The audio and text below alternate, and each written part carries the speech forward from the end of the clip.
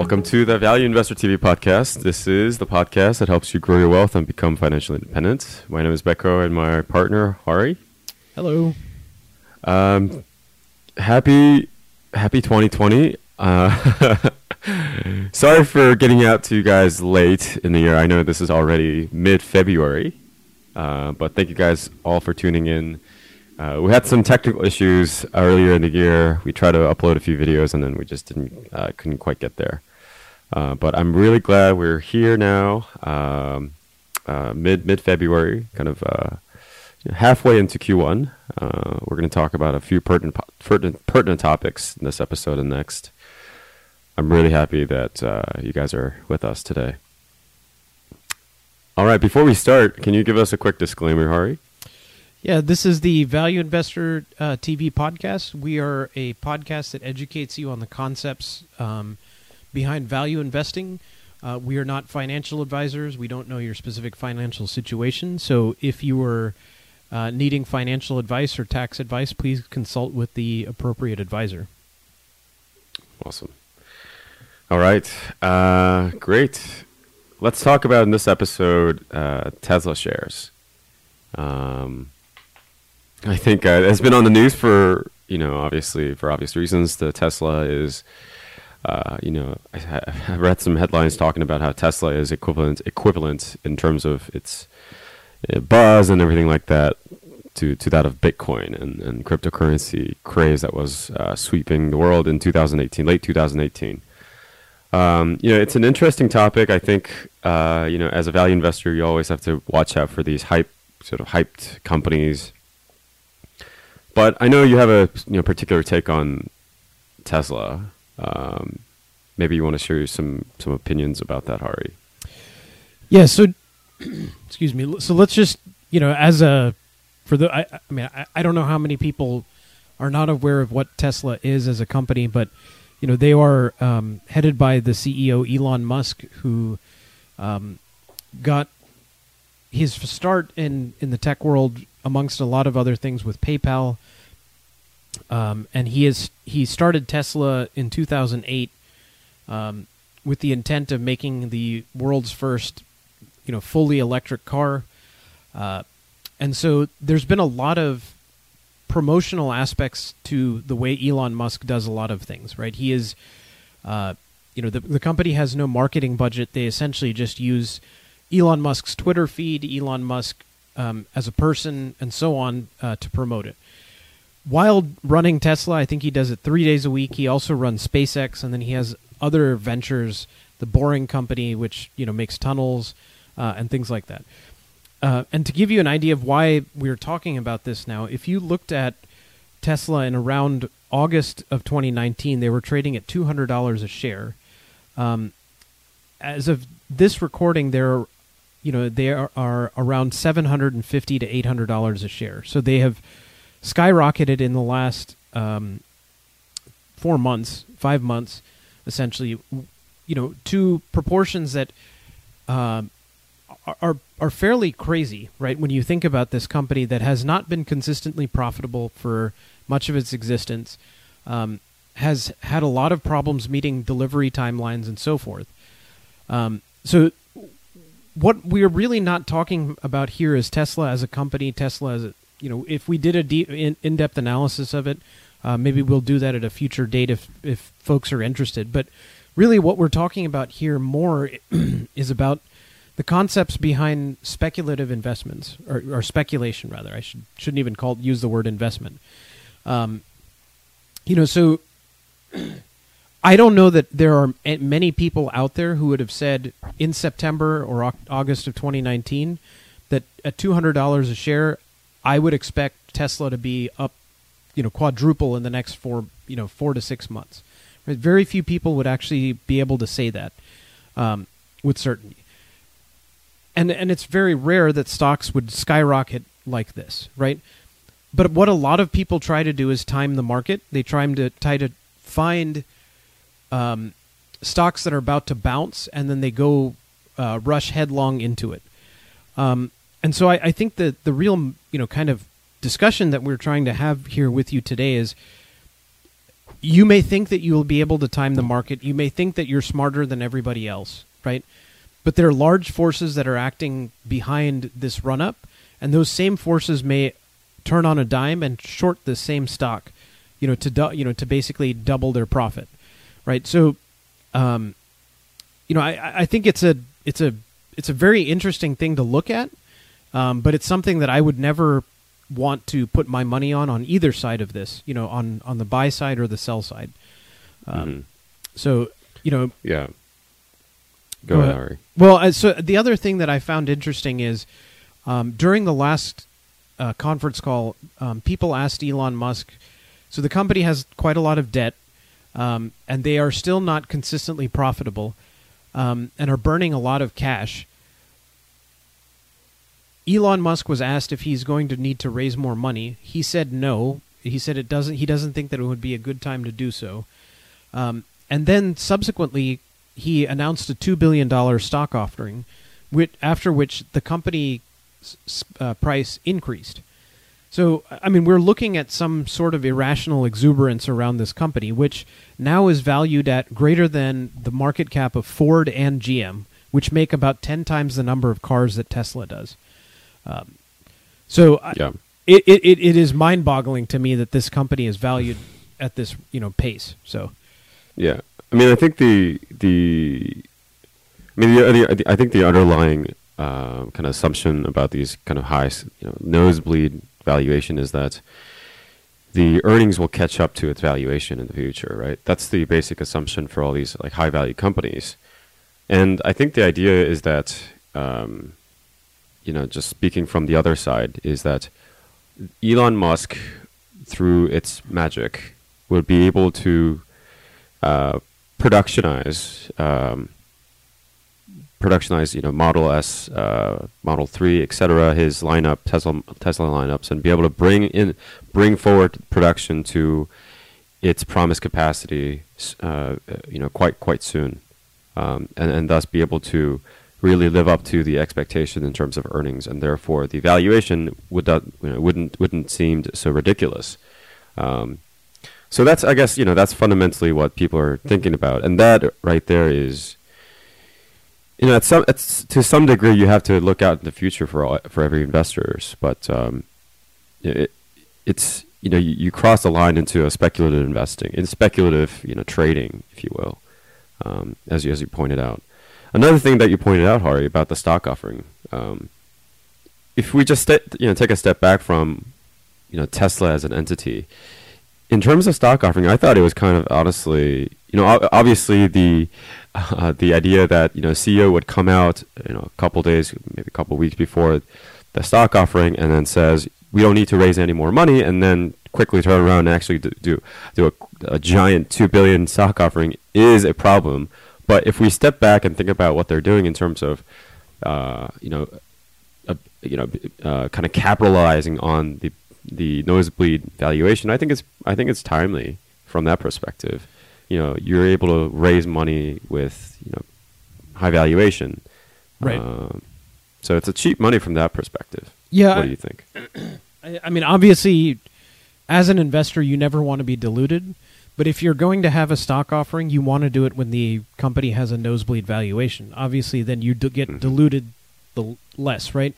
So for those of you who don't understand how these stock offering works, the company announces that they want to sell a fixed amount of fixed dollar amount of stock. So they want to raise $2 billion in stock.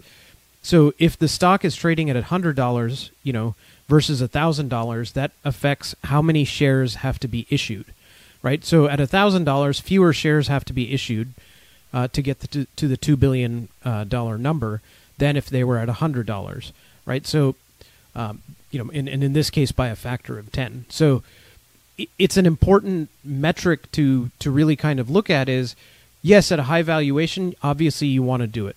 If the company is undervalued, you would want to take on debt or do something, or do the opposite, which is buy back the shares, right? So, from that standpoint, I don't have any fault with it. My problem with it is, as a CEO, he has flip-flopped on a lot of issues. There doesn't seem to be a lot of consistency in how things are getting announced.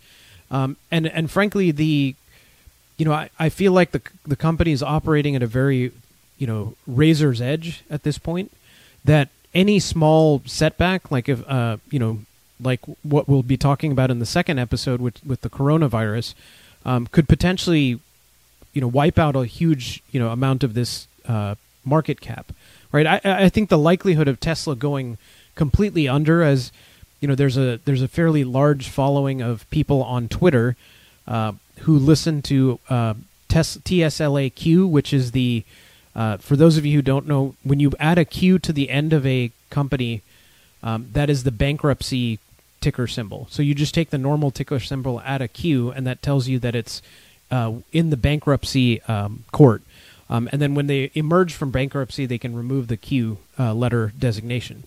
So there are a lot of people who are thinking that Tesla will go under.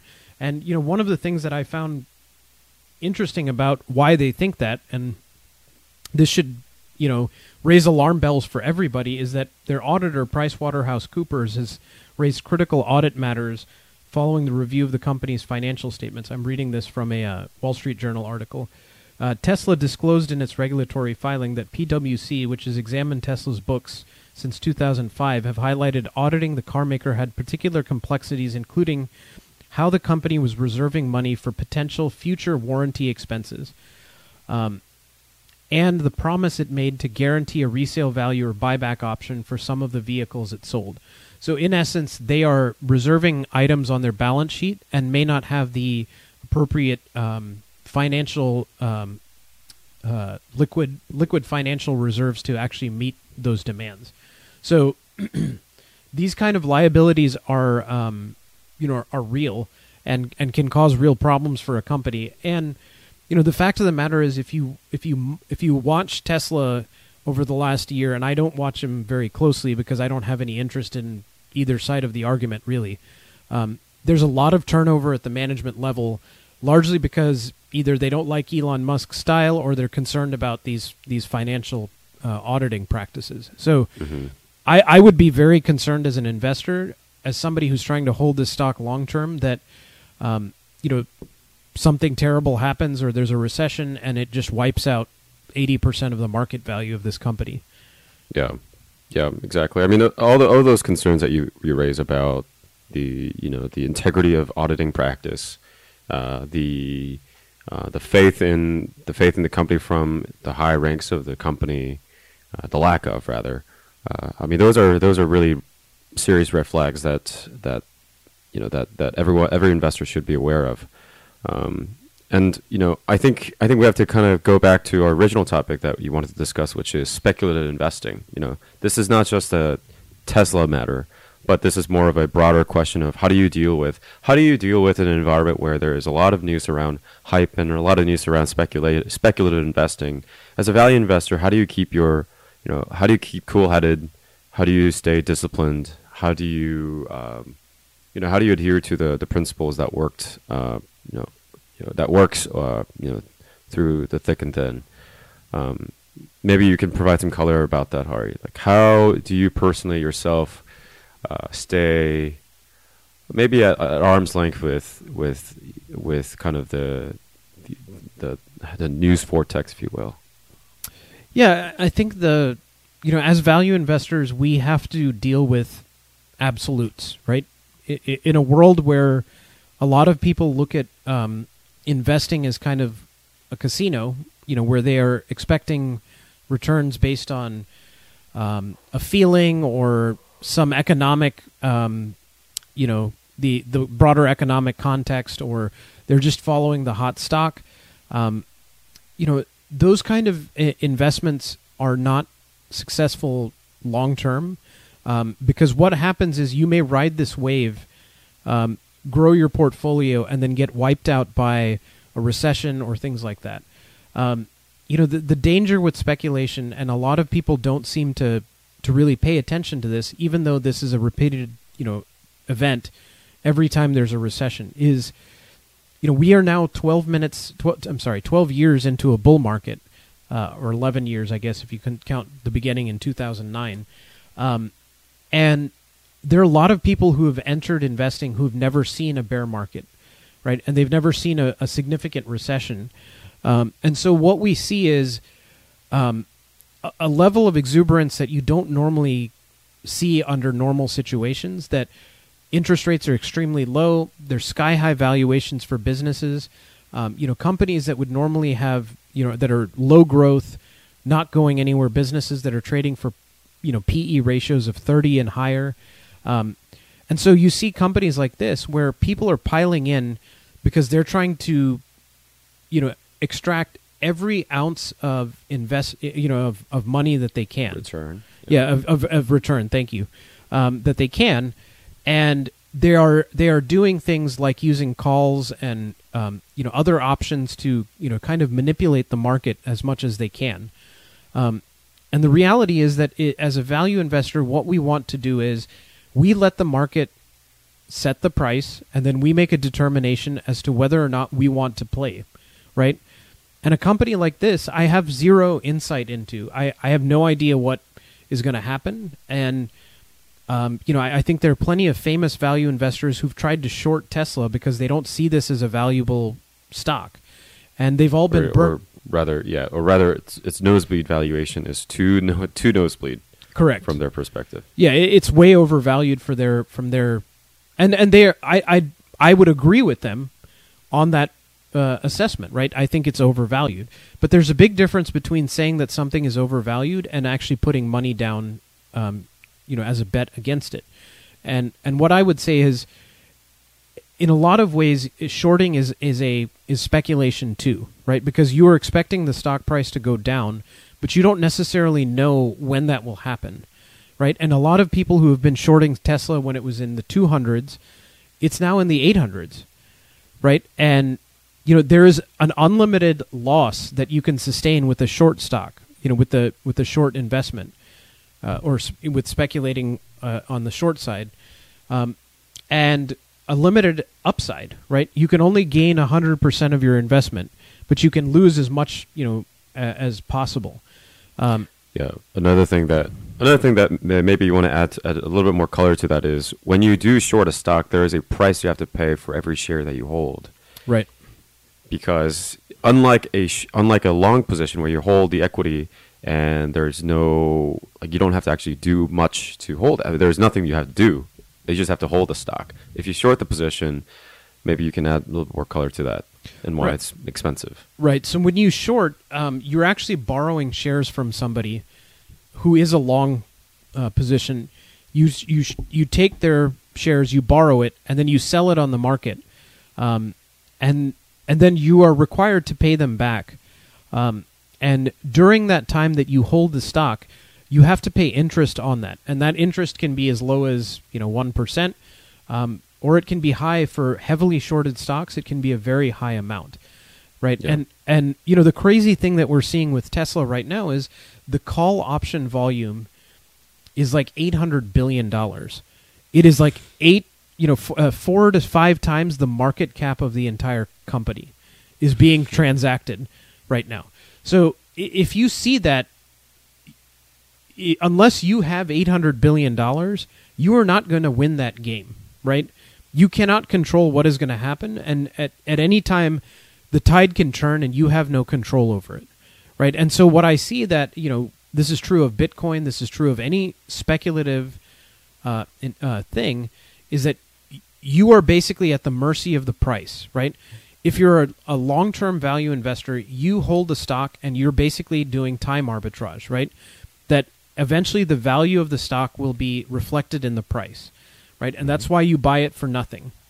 So you buy it with a significant margin of safety, and you hold until the arbitrage comes true, right? And I think that's the ultimate problem here, is that I don't know when Tesla will be ultimately valued at its correct valuation, but I'm not willing to wait, because I'm going to have to pay interest on that.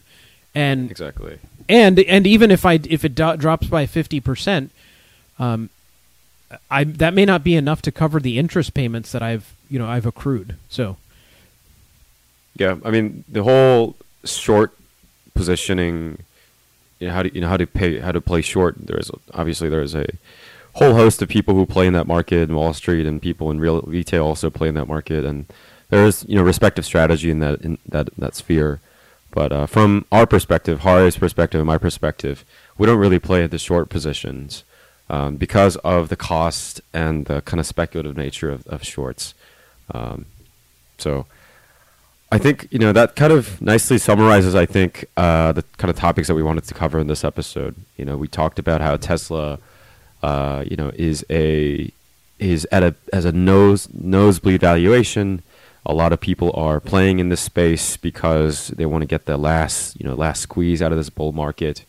A lot of speculation, a lot of news around Tesla, and of course, all the kind of the negative, kind of the dark side of it all, and the kind of red flags that we see as value investors. And also just outside of Tesla, just being able to be very disciplined and regimented with our approach in value investing is kind of the takeaway message in this episode. All right. Anything else you want to add here before we move on to the next episode? No, just we now that we're getting back into the swing of things, if you are interested in reaching out to us, you can get a hold of us at info@valueinvestor.org. Send us an email, ask any questions that you have.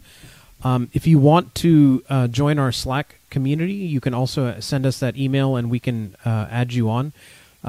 We have people asking questions, almost every day and we're here to help answer those questions and build an online community. So we very much welcome people asking us those questions, getting involved, helping each other out, and then ultimately sharing news and other things, and helping you find your next investment. So please get a hold of us, and we're happy to add you on. Great.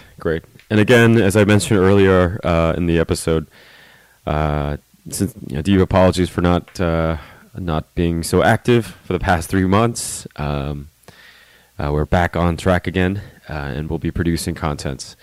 Hopefully you guys can stay tuned and follow us. All right, thanks so much, guys. I'll see you guys in the next episode.